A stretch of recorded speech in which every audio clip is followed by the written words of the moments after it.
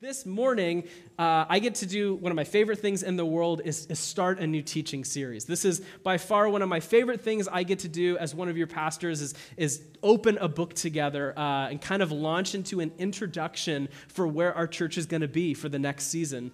And so we are starting today in on the book of 1 Corinthians together. And so how we kind of approach teaching at Anthem is there are times where we'll take breaks and gaps where we kind of lean into something that is maybe topical or something that our church needs to hone in on. But by and large, we just tackle books of the Bible and let them take us where it goes. And so 1 Corinthians is going to be one of those books that takes us through the entire year. So if you like to have your year mapped out, we'll be wrapping this up around Christmas time. And so in the book of 1 Corinthians probably covers some of the most controversial topics that you and I can think of today. Anything around divisions and disunity in the church, to sex and sexual purity, to culture and food, to how we handle worship gatherings here today, and then the resurrection itself. It is chock full of things that will probably make you and I uncomfortable throughout. But one of the things that is really important to us as a church is that we elevate this really high and kind of put our own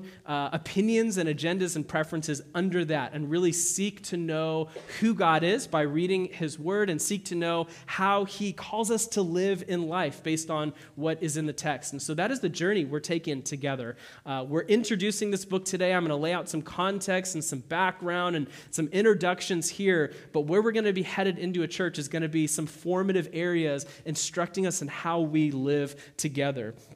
Because what ultimately Paul is doing in this book is he's writing to these new Christians in the city of Corinth, which is in the Roman Empire, and he's writing to them about how every one of life's most complex questions can be seen through the lens of the gospel. So everything, no matter what. Everything. How to raise your kids, how to show up at church, how to do life in community, how we engage with culture, right? How we date on Tinder, everything. Everything can be seen through the lens of the gospel, Paul says. Every single one of life's issues. And Paul is trying to communicate to the Corinthians, right, that the gospel is above everything else, that what we believe about Jesus, what He has done for us, who we are in light of that, should be the primary lens in which we see the entire world.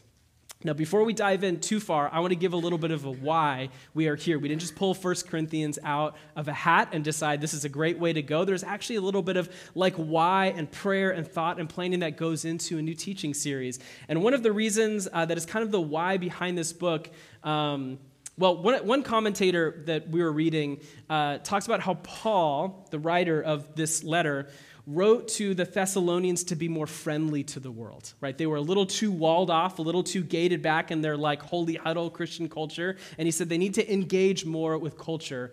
And on the opposite end of things, Paul writes to the Corinthians that they are way too friendly with the world and its ways and its customs. And so he writes to them on how to be more distinct from those who don't know and follow Jesus.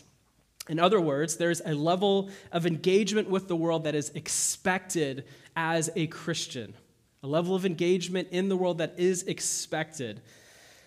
But believers can easily fall into excess in those areas of being too culturally relevant, of being too immersed in the things of this world. So you can become consumed by the things of this world as a follower of Jesus, or you can become too distant. And so what Paul is doing is he is writing to a whole bunch of new Christians who are primarily too consumed with the world. They're bringing all this stuff, whether it's the temple pagan worship, whether it's the sexual ethic of their day or the food practices of their day, they're taking that all into the church and it's wreaking havoc. And so Paul's writing to help them correct some of that. So Paul's going to spend a lot of time dealing with the various struggles that they are bringing into the church. Things like divisions and disunity in the church, specifically based on people following their favorite teacher, their favorite preacher. Right? I like the way that guy teaches. I like the way that guy teaches. That guy's funnier. That guy's a little bit more hip. So I'm going to follow him, and it's creating disunity in the church. Paul's going to talk about a Christian sexual ethic, how we see marriage, divorce, singleness, LGBTQ issues all through the lens of the gospel. He's going to talk about how we engage in culture, how we engage in this right here, the worship gathering as we come together, knowing that we are all gifted and wired for certain ways, and we all have a voice in certain ways, but things were getting out of hand in the church in Corinth.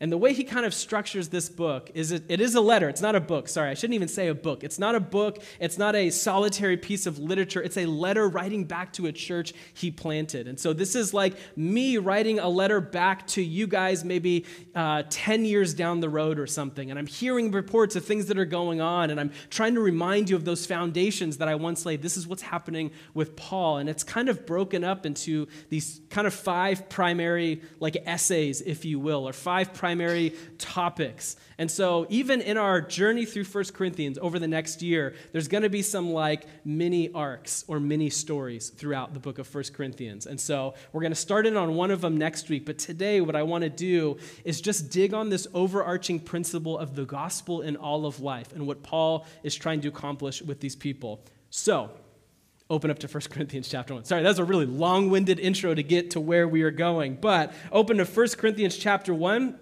It's in the New Testament. The text will be behind me on the screen, but you can use your app or your physical Bibles. Or I don't hear a lot of page flipping. Am I? No, all right, just me. All right, I'm flipping my page. 1 Corinthians chapter 1, verse 1. Paul. Okay, stop there. Do we know who Paul is? This is like a mixed bag in this room with like church experience or different kind of patterns of reading the Bible or whatever. Do we know who Paul is? We can't take Paul for granted as we dig into this new letter because a lot of who he is leaks into how he's going to instruct this church. And so Paul, or otherwise known as Saul, depending on where you're reading in Scripture, comes on the scene pretty early in the early church. And so if you have your Bible, actually flip to the left just a little bit over to Acts chapter 7. This is where Paul, first comes on the scene with the first Christian martyr. So to set the stage on what's been happening in Acts so far, right? Jesus ascends, commissions his disciples. They kind of huddle up. They receive the Holy Spirit. Peter preaches. Thousands are saved. And we have this new baby church with thousands of people all in Jerusalem. And we find out that it's getting too much for the 12 apostles to handle. And so they divvy out some work to some other people. And we see people are starting to spread the good news, and it's disrupting the city and the culture. And particularly, it's disrupting the Jewish establishment at this time. So Acts chapter 7, verse 54. Now when they heard these things were the epic sermon that Stephen preached, right, from the Old Testament, that Jesus is who he says he is and we should follow him. Now when they heard these things, they were enraged. Who is the they there, by the way? Who's that? Yeah, Pharisees, kind of the Jewish community at large, absolutely. And they ground their teeth at him. But he, full of the Holy Spirit, gazed into heaven and saw the glory of God and Jesus standing at the right hand of God. And he said, "Behold, I see the heavens opened and the Son of Man standing at the right hand of God." But they cried out with a loud voice and stopped their ears and rushed together at him. Then they cast him out of the city and stoned him. And the witnesses laid down their garments at the feet of a young man named, who? Saul. First mention he has here. And as they were stoning Stephen, he called out, "Lord Jesus, receive my spirit." And falling to his knees, he cried out with a loud voice, "Lord, do not hold this sin against them." And when he had said this, he fell asleep.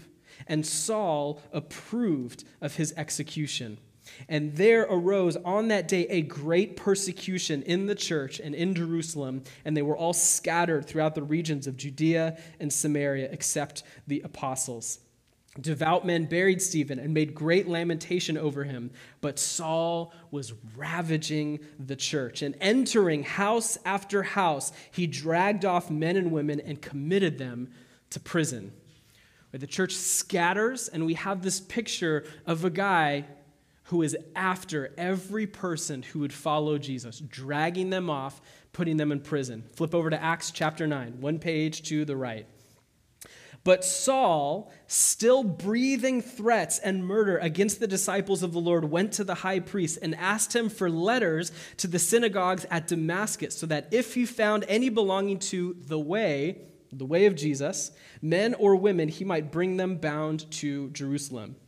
Okay, so what Saul's doing here, Saul is a certified Christian killer. He is on the hunt for anyone who would follow the way of Jesus. And as he's on his way to Damascus, he asks for a letter so he can continue doing what he's been doing in a new city, rooting out, murdering, putting in prison anyone who would follow Jesus. And look how the Lord works. Verse 3. Now as he went on his way, he approached Damascus, and suddenly a light from heaven flashed around him. And falling to the ground, he heard a voice saying to him, Saul, Saul, why are you persecuting me? And he said, Who are you, Lord? And he said, I am Jesus, whom you are persecuting. But rise, enter the city, and you will be told what you are to do.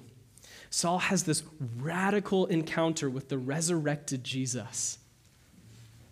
And if anything was going to stop Saul from what he was doing, it was a radical encounter with the resurrected Jesus. And he gives him this mission. If you skip down just a little bit to verse 15, he gives a vision to this guy, Ananias. And he says, Tell this to Saul. The Lord said to him, Go, for Saul is a chosen instrument of mine to carry my name before the Gentiles and kings and the children of Israel. He is sent. His mission is to carry his name to the Gentiles and kings and children of Israel. And immediately Saul starts preaching and teaching about Jesus. He has this radical transformation that changed every part of him. Skip down a little bit to verse 19. For some days he was with the disciples at Damascus, and immediately he proclaimed Jesus in the synagogues, saying, He is the Son of God. Think about the 180 that just happened.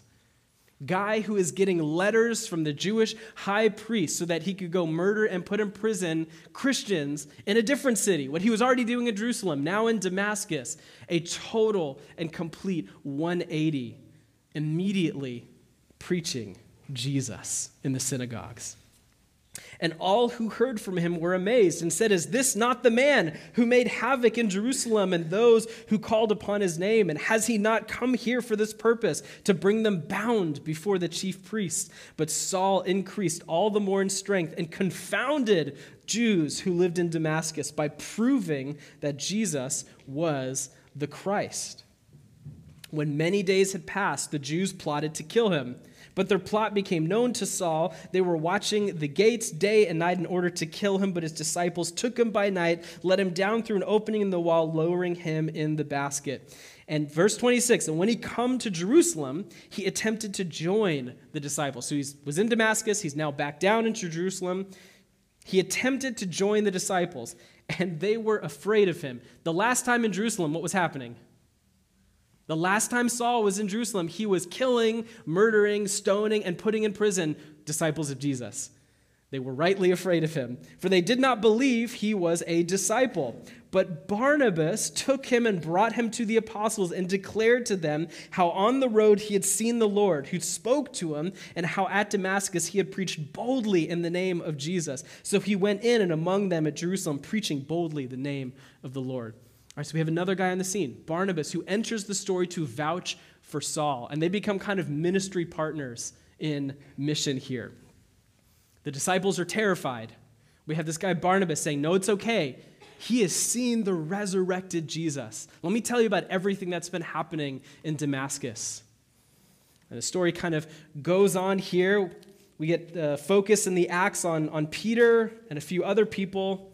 And then down in chapter 11, so flip over a couple pages to chapter 11, verse 25. So Saul goes to Tarsus. He was causing all this disruption in the church, and people were like, we have to get him out of here. So they sent him off to Tarsus. And in verse 25, Barnabas went to Tarsus to look for Saul. And when he had found him, he brought him to Antioch. For a whole year they met with the church and taught a great many people. And in Antioch, the disciples were first called Christians. First time that word is used in the Bible. So he's in Antioch for a year with Barnabas, teaching, preaching, seeing people get saved, and help strengthening this new church here. And after some time in Antioch, he goes back to Jerusalem, right? He took up money for the Jerusalem famine that was happening. So him and Barnabas carry all that money back to Jerusalem. They come back to Antioch again in chapter 13. Flip over. We're almost done. You guys are doing great. Now, there were in the church at Antioch prophets and teachers, Barnabas, Simeon, who was called Niger, Lucius of Cyrene, Manaen, a member of the court of Herod the Tetrarch, and Saul. While they were worshiping the Lord and fasting, the Holy Spirit said, "Set apart for me Barnabas and Saul for the work to which I have called them." Then, after fasting and praying, they laid their hands on them and sent them off. Verse 9, the Hebrew Saul, his name changes to his Roman name, Paul. And then back in Antioch, he starts to preach again to the Jews. In verse 16, Paul stood up and motioning with his hand said, "Men of Israel, and you who fear God, listen." And then he goes into this long sermon preaching from the Old Testament about how Jesus is the Christ to the Jews. Verse 44, the next Sabbath, almost the whole city gathered to hear the word of the Lord. But when the Jews saw the crowds, they were filled with jealousy and began to contradict what was spoken by Paul, reviling him. And Paul and Barnabas spoke out boldly, saying, "It was necessary that the word of God be spoken first to you. Since you thrust it aside and judge yourselves unworthy of eternal life, behold, we are turning to the Gentiles." This is a profound moment in the story of Paul and Barnabas. You and I are here because of this moment. Paul says, "Behold, I am going to the Gentiles." It's this hearken back to the calling that Jesus has given him when he said, "I have made you a light for the Gentiles that you may bring salvation to the ends of the earth." This is why you and I are sitting here today. Because Paul went to the Gentiles. The Jews rejected his message over and over again. He went to the Gentiles, that you may bring salvation to the ends of the earth. And when the Gentiles heard this, they began rejoicing and glorifying the word of the Lord. And as many as were appointed to eternal life believed. And the word of the Lord was spreading throughout the whole region. But the Jews incited the devout women of high standing and the leading men of the city, stirred up persecution against Paul and Barnabas, and drove them out of their district. But they shook off the dust from their feet against them and went to Iconium. And the disciples were filled with joy and with the Holy Spirit.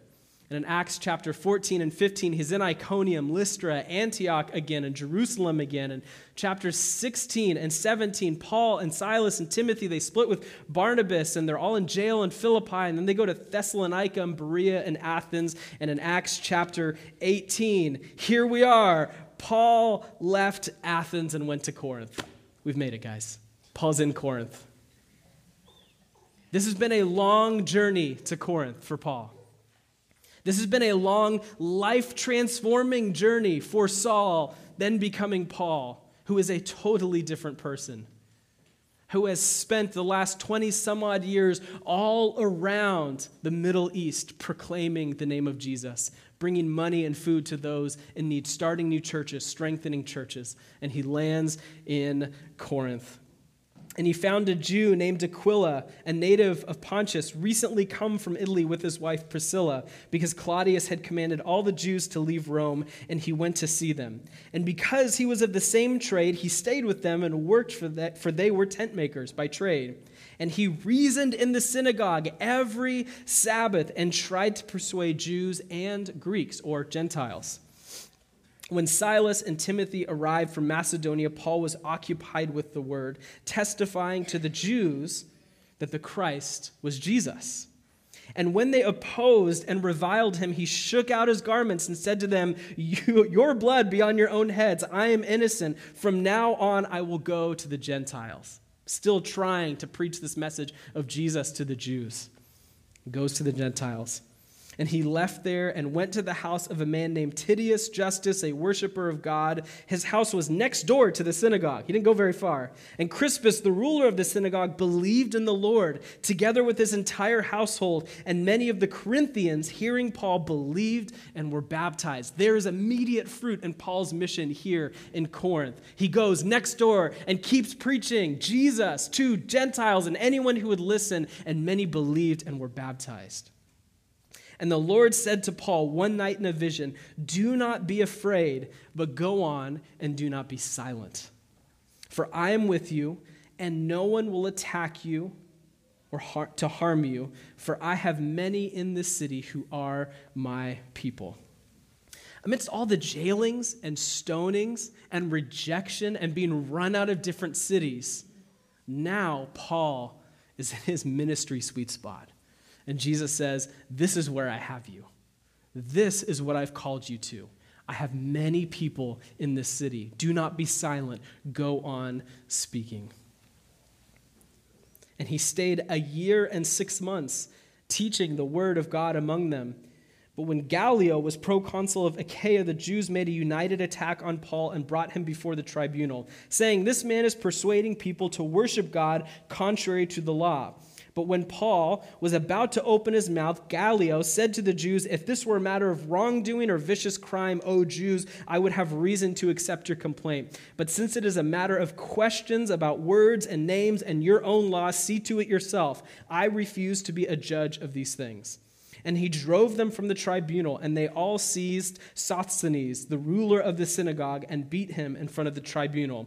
But Gallio paid no attention to any of this.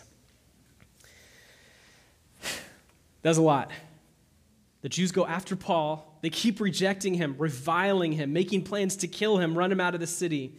And they finally bring him before this tribunal in Corinth. And the proconsul there, the kind of regional governor, says, "This has nothing to do with Roman law. Get out of here."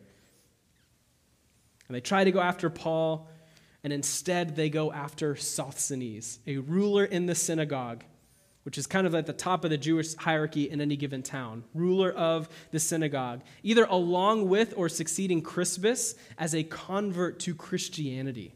Right? So at the very top of the Jewish ranks in the synagogue in Corinth are people who are being converted to the way of Jesus. But more importantly, for our purpose today, Sosthenes is named as a co-author of this letter with Paul. Go back to 1 Corinthians. Well done. We've made it. As a long journey through Acts. Paul, called by the will of God to be an apostle of Jesus, of Christ Jesus, and our brother Sosthenes. Sandwiched in between the mention of these two co-authors who are writing this letter back to Corinth is a really curious phrase for us. Called by the will of God. Have you ever heard someone say that they were called by God to do something? Yeah. And I don't want to discredit those people. Often when I hear, like, God's calling me to do this, I'm like, okay, here we go. Wackadoodle time. Or to justify some own, like, sinfulness or their own agenda or something in their life. I get really nervous around the phrase calling because often it is a cop-out for Christians not to do what they ought to do. God's called me to do this. God's called me to move away. God's called me to leave my wife. God's called me to sleep with my boyfriend. Whatever it is, this phrase gets thrown around quite a lot and usually makes me really nervous, especially when people in positions of leadership and authority says, I am called by God to do this. Makes me super nervous. But Paul says he is called by the will of God, not by his own ambition, success, or fame. If we look at the story of Paul, it is anything but a nice, pleasant journey of authority and status and power. He's in jail a lot. He's getting beat a lot. He's being run out of towns. And often Jesus himself reminds Paul, why I have you here. I've called you to go to the Gentiles and to bring salvation to the ends of the earth. He's alluding back to his story. In the opening of this letter, he's saying, I am called by God. But to what? to be an apostle of Christ Jesus. Okay, so called by God and to be an apostle. Another word that should make us a little nervous, apostle, especially if you have any context in the church. That word has been thrown around and misinterpreted and misdefined to give people, for people to give themselves status, power, and authority.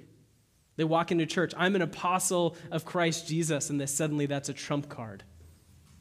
That's not what's happening here. This word apostle is a confusing one, and it may freak us out a little bit. I want to unpack it just a little bit because Paul, especially in the first half of this letter, is going to go on defending his apostleship to the church that he helped planted. So it's helpful if we have some grounding with what this word means. This word apostle is transliterated from the Greek word apostolos, and it just simply means one sent on a mission. That's all it is. One sent on a mission is this word. And there's a couple of primary uses in the New Testament around this word apostle. And the first is probably the most obvious to you and I, is the 12 apostles, right, that were around Jesus, right? And so these are the 12 apostles, many of whom contributed to the writing of Scripture. They were witnesses, eyewitnesses to the resurrected Jesus. It's probably the first and most obvious one that you and I can think of. But kind of underneath that, it also gets used to describe a function or office in the church. Right, so it's people who function then in apostolic ways. Not the 12, not writing Scripture, but we see them in the book of Acts. We see them all over the New Testament. Paul even says to the church in Ephesus that they are grace gifts to the church, that we'd have apostles, prophets, teachers, evangelists, shepherds, right? We see them in the book of Acts, in the New Testament, and church history, and we believe as a church today that there are people who function apostolically, as we see defined in Scripture. So just a few modern day applications, what that ends up looking like. These people sent on a mission who are functioning in apostolic ways might be a cross-cultural missionary, engaging new cultures in fresh and relevant ways. We have, as a church, sent out people to different parts of the world who are laying gospel groundwork where it's not been laid before. So they're having to become students of culture, of the language, embed themselves there so that they can bring the gospel to a new culture. Another person who might function apostolically is a church planter, someone who plants a church or many churches, going and laying foundations in new church. If we take the literal word, they are sent on a mission to plant a church. And thirdly is a leader of a movement or multiple churches or many pastors. And so people who maybe lead denominations or networks or kind of relational grouping of churches can function in this way. And so if you're in the church world at all, think Chuck Smith and the Calvary Chapel movement, John Wimber and the Vineyard movement, Jack Hayford with Foursquare, even guys with Matt Chandler and Acts 29, or even for us, we have leaned into a guy named Chris Vinant who has had apostolic influence in this church and our family of churches as well. Outside input to help lay foundations in new churches. But underneath that, in a bit of a non-technical way, you and I are all sent on mission as well. As followers of Jesus, this is inherent in your role and responsibility as a disciple of Jesus. Right, this word apostolos in the Greek, when it's translated into Latin, it's this word missio, which is where we get the word mission, missionary, being on mission. And it all comes from this idea of being sent for a purpose. Jesus says to his disciples in John chapter 20, as the Father has sent me, even so I am sending you. And his famous final commission of his disciples in the book of Matthew says, go. Therefore, make disciples of all nations, baptizing them in the name of the Father, the Son, and of the Holy Spirit, teaching them to observe all that I have commanded you. And behold, I'm with you always to the end of the age. Part of Jesus' latter part of his ministry was sending disciples out on the exact same mission that Jesus had. We are all sent. He's talking to disciples. To you, to me, reading this 2,000 some odd years later, we are all, to use Paul's words, ambassadors of Jesus Christ to those who do not know Jesus Christ. We are all on mission. Now, like I mentioned earlier, one of those kind of prime issues that Paul is going to get into unpacking is that people had picked in Corinth their favorite teacher and had rallied behind their favorite teacher. So some like Paul, some like Peter, some like Apollos, and they were all kind of rallying behind their guy, and it was causing division in the church. And so even in the very beginning, in the introduction, Paul is seeking to undermine that way of thinking with those small faction of people who are rejecting his teaching, his authority, and choosing to follow someone else. And so in the very next verse, in verse 2, Paul says, to the church of God. Right? Not the church of Paul, because I planted it. Not the church of Apollos, because he watered it. Not the church of Peter, because you like his teaching better, but to the church of God. Now that word, we're going to do a little bit more Greek, if that's okay with you guys, because it's helpful to know what Paul is talking about here. That word church is this word ekklesia. You guys have heard that word before? Ekklesia, and it comes from two words smashed together. And the two words that are smashed together is this word ek, which means from or to call, or from or out of, and this word kaleo, which means to call. And so like literally from the words that are smashed together to create this word, ekklesia means to call out of. But in most English translation, it's usually brought to mean assembly or gathering, right? And so we have the root of the word is to call out of, but how it gets translated is assembly or gathering. And so at the very end, we have this really rich definition of the church is the gathering of called out ones. That's crucial because where are these Christians called out of? To the church of God that is in Corinth, to the gathering of called out ones that are in Corinth. Paul's going to go on to say how they need to live significantly different than those in Corinth, that they are to be holy, set apart, sanctified, that they are to live a different way of life. And so immediately in their identity, they are the gathering of called out ones, of set apart ones in a city that is known for anything other than Jesus. Paul's writing back to this church he helped plant. So he knows the culture and the kind of city Corinth is. And there are really three main things that you and I ought to know about this city to lay the foundation for what Paul is about to say. Corinth was the center for all of the trade in that particular region, meaning Corinth is a city dripping with money. There's money to be made everywhere because it is a common path for people who are trying to get from one end of an area to another. And so there's trade happening, there's commerce happening, there's lots of areas to make money. It is a city dripping with money. And it's also a center for religious pluralism and polytheism, which means the worshiping of many gods. Right? This is not a secular city, not by any stretch a secular city. It is a passionately religious and highly spiritually charged city. People worshiping multiple gods, having sex with temple prostitutes, sacrificing this animal or this person. It was crazy. And Corinth has a reputation for sexual immorality and promiscuity.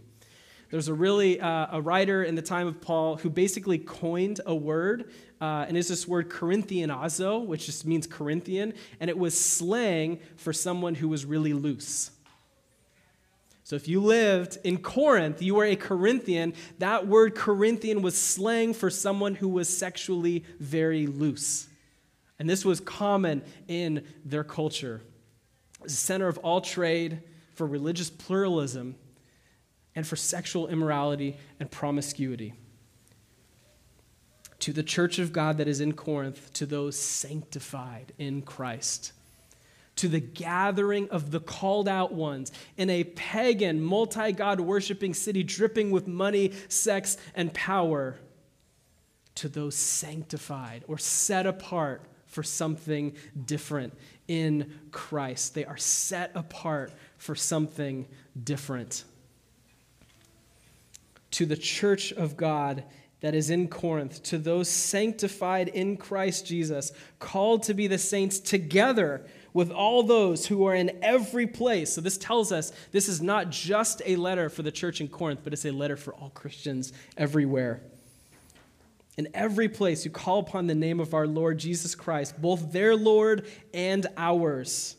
grace and peace from God our Father and the Lord Jesus Christ. Paul is kind of a good news first kind of guy as we get in. He starts high with their identity in Christ, the gathering of called out ones living in a pagan, money-loving, sex-loving city who are sanctified, who are being made holy, who are set apart for something different, together with all believers everywhere, grace and peace to you. And he goes on in the very next paragraph, thanking God for them. Right after the cultural groundwork that we've laid for what is the city of Corinth, it seems puzzling that he would say, thank you for who you are, because we know Corinth has tons of issues, and the church at Corinth has tons of issues as well. But Paul starts by thanking them. Go to verse 4. I give thanks to my God always for you because of the grace of God that was given you in Christ Jesus, that in every way you were enriched in him in all speech and all knowledge. So he's thankful that grace has been shown to them, that they have been saved. He's thankful for their salvation.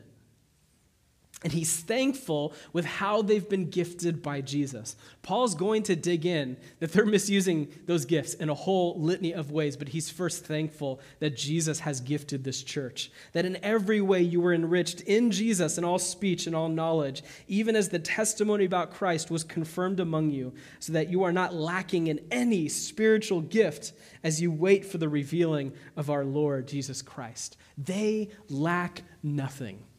This church is a mess, and they lack nothing.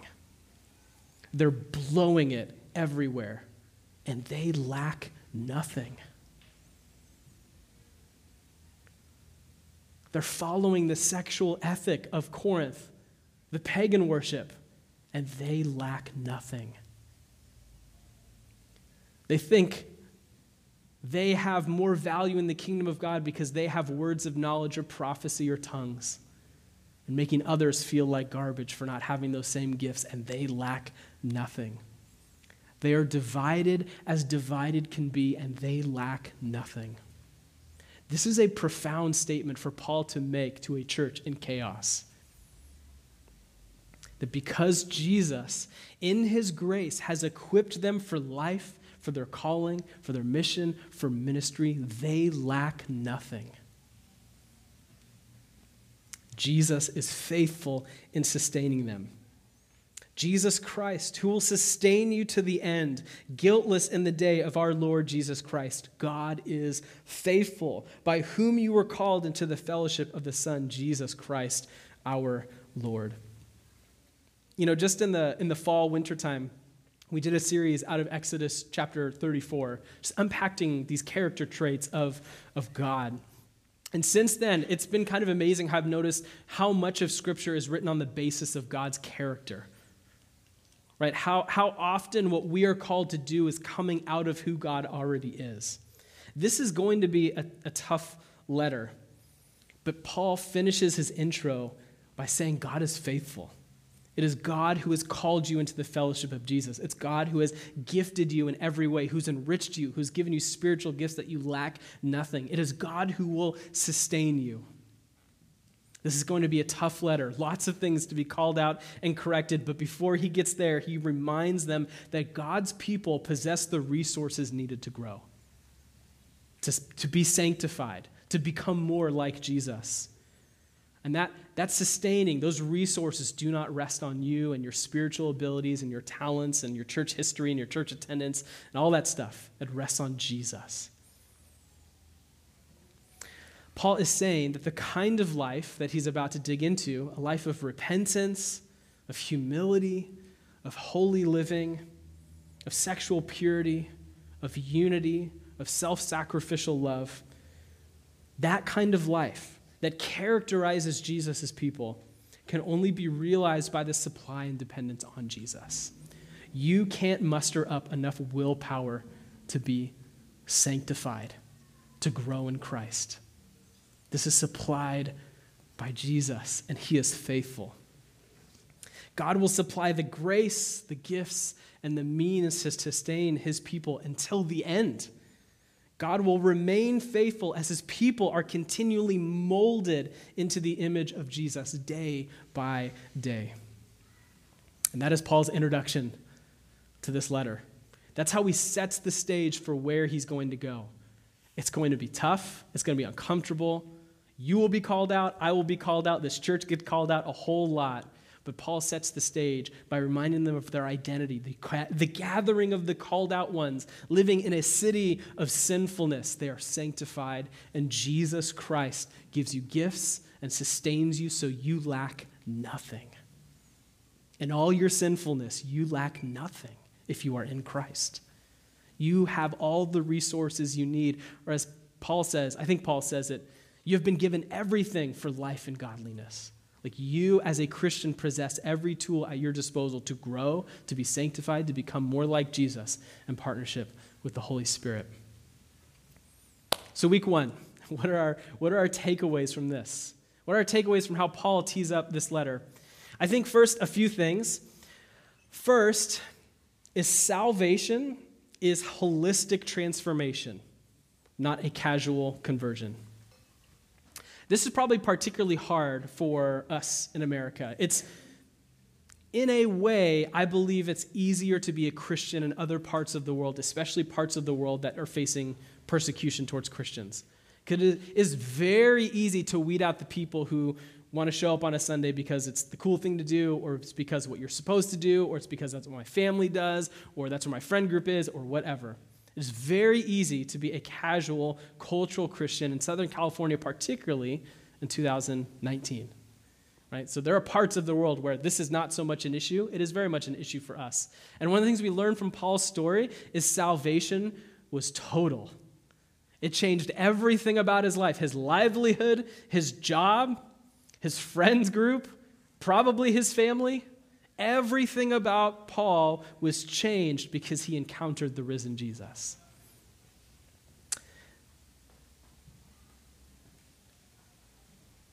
What does that mean for you? Have you encountered the risen Jesus? If not, you're invited to do that. Today, we'd love to pray with you. Have you encountered the risen Jesus, and is your life different? Is there a marked change from the life you used to live to the life you now live because you've encountered the risen Jesus? Or like Stephen, you saw the glory of God. Second thing I think we learn from this intro is we are all called. No one is exempt from the mission of Jesus, not even you. We are all called out for mission and for life change. You have a mission. You have meaning. You have purpose. As a Christian, you have role, responsibility, and mission to know God and join him in the restoration and renewal of all things. To bring his kingdom, his message, his gospel to Ventura. You have a mission. No one is exempt from that mission. Just because you're not married yet, or you don't have kids yet, or you haven't been to seminary yet, or you haven't been to church enough yet, you're not exempt from that mission. Everyone is called to life change and mission with Jesus. That's general. In particular, as we think about calling, there may be more specificity. And so it's worth noting that calling takes time. Most of the time, there is a long gap between calling and Corinth, to use Paul's story as a framework.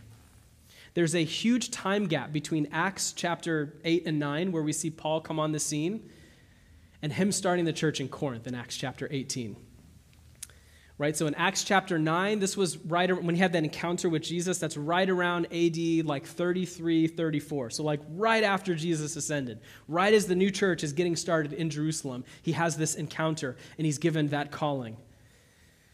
And in Acts chapter 11, when Barnabas picks him up, that's some 13, 14 years later. And there's another huge gap between when Barnabas picks him up and goes on mission and on missionary journeys with him to actually planting and landing in Corinth.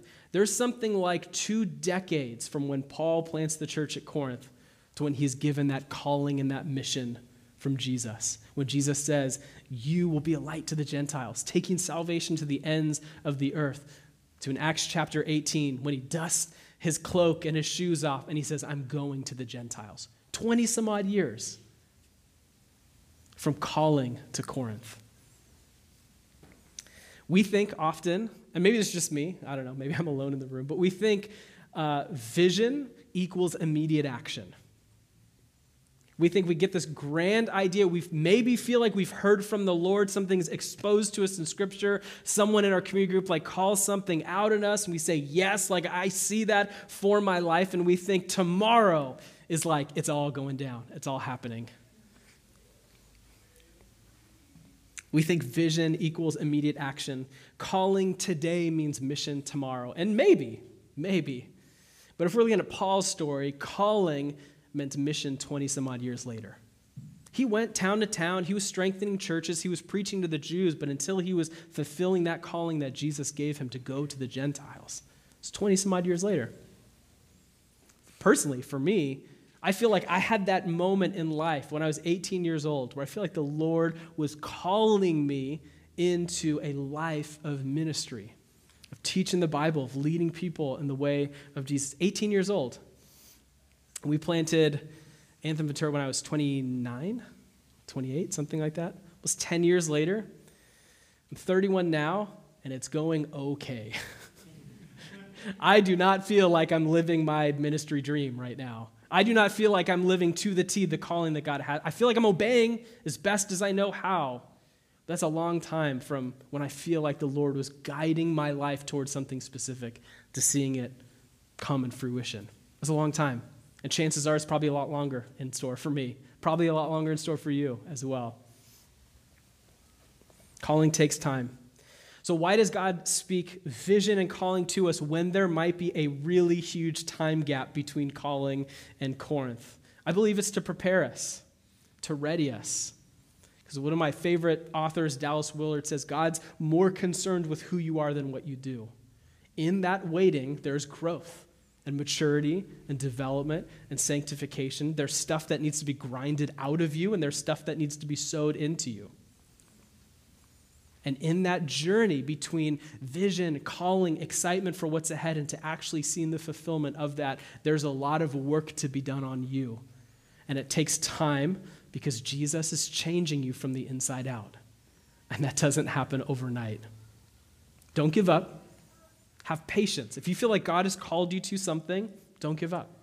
Have patience. Persevere. Calling takes time because God is transforming you from the inside out. And finally, I think the other thing we can learn is we all have a story. We honed in on Paul's story. We're about to hone in on the Corinthian story. This is the story of Paul and Sosthenes writing to a church plagued by division, set in a time of sexual indulgence, religious pluralism, and a deep-seated love of money. And this church, set in all of that, has the opportunity to proclaim and live the gospel of Jesus in their city. If you think you have it hard, think of the job ahead for the church in Corinth. Think of the job ahead for Paul as he's trying to instruct them in right living in light of the gospel. You have a story. God is using you. Once again, we're all called. You're not exempt. You have a story as well. God is intimately concerned with who you are. He's intimately concerned with how you live. He's intimately concerned with your story. He's using you. He's not done with you. You're not too far gone. So I guess my question to end is, are you willing to be used by God? Jesus ended a whole lot of his teachings with questions, and I think he's the best teacher in the world, so I'll do the same. Are you willing to be used by God? Despite of or throughout all of your flaws, all of your sinfulness, all of your past that's got you up until this point. It's a beautiful and ultra cliche time of the year for a starting fresh moment. But seriously, up until this moment, are you willing to be used by God? If we look at Paul's story, I don't think any of you are so far gone that Saul might have been. If we look at the church in Corinth and the mess that we're going to have to sort through with them, I think we have it a little better than the church in Corinth in some ways. Are we willing to be used by God?